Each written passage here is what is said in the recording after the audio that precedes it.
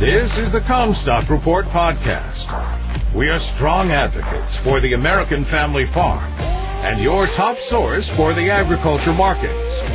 And now, here's your host, David Cruz. This is David Cruz with the Comstock Report.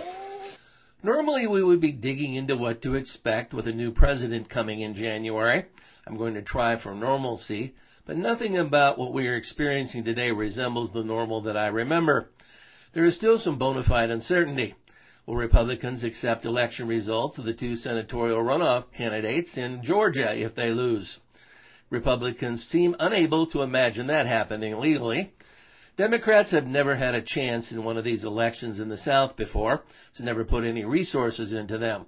They will use a blank checkbook to finance campaigns this time. No expense will be spared. This is for all the marbles for who controls Congress for the next 2 years. The outcome will impact everything. Trump will not be on the ballot in this election. Will he show up to campaign? Biden will. This is where protests and counter-protests could get started. They are doing a recount by hand, and if they find anything that they cannot reconcile, that would throw gas on the fire. All heck could break loose. This is a tinderbox soaked in fuel oil waiting for a match. Control of the Senate will determine whether JRB has any chance of advancing his agenda. He wants to move to carbon-free by 2050. He wants to raise taxes on the rich and make Iowa farmland taxable in estates again. They will move forward with new gun control legislation. How far will be determined by the size of the backlash they want to create in 2 years.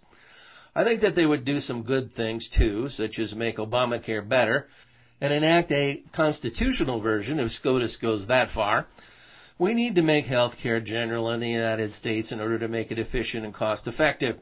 The GOP has promised an alternative now for years and years. They're scared to show the public their version because it would likely not be popular. They need to get DACA taken care of and make immigration reasonable again. My idea and others as to what is reasonable immigration would differ. The wall was a poor waste of resources to me.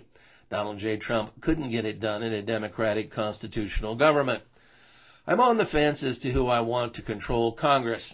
There are things in the Biden agenda that I oppose, but it is also bothersome to me that divided government has worked to make sure that none of our major problems get fixed, and most times are not even seriously discussed. Divided government stalls governance. That is costing us too. The insolvency of Social Security used to be decades away, and wouldn't you know it, doing nothing about it let time run out. Republicans had no trouble spending money the last 4 years. They had trillion-dollar deficits built into the budget before the COVID panic ever showed up. Now that went to trillions, as in plural. There is a GOP deficit that the Democrats love to hitch their sled to. Of course, they see it as an opportunity. Democrat control would have them spend like crazy with no check or balance. There's no way they could cover that with revenues, so the Fed will create money, which I think would eventually lead us into an inflation cycle. The Green New Deal doesn't scare me as much as it does some.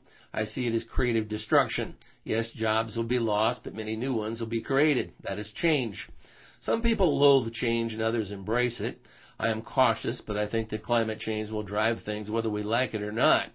I do accept science. How science became so political was a major surprise to me. This wealth structure that is profiting today fights such change. I do not think that we can or should stop it. We can manage it, and digging in our heels trying to block everything is not the right approach. Letting something become inevitable by doing nothing works until the inevitable gets there. Then it becomes a crisis that could have been avoided. What is the GOP climate plan? They just put climate change deniers in charge and rake in political contributions from big oil. That is not a plan that works for the country. There is much that I do not have figured out about how a Biden administration will tackle.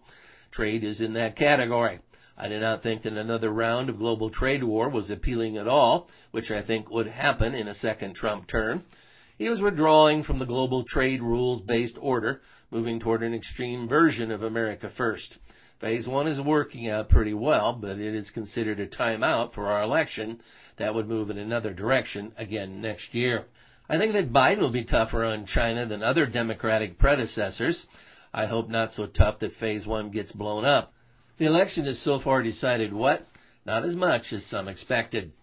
You've been listening to the Comstock Report. For more information on marketing opportunities, contact us at Comstock.com or call 712-227-1110. For a more complete version of the Comstock Report with hedging strategies and trade recommendations, subscribe on our website at Comstock.com or reach out to one of our risk management specialists about how we can help you protect your profits.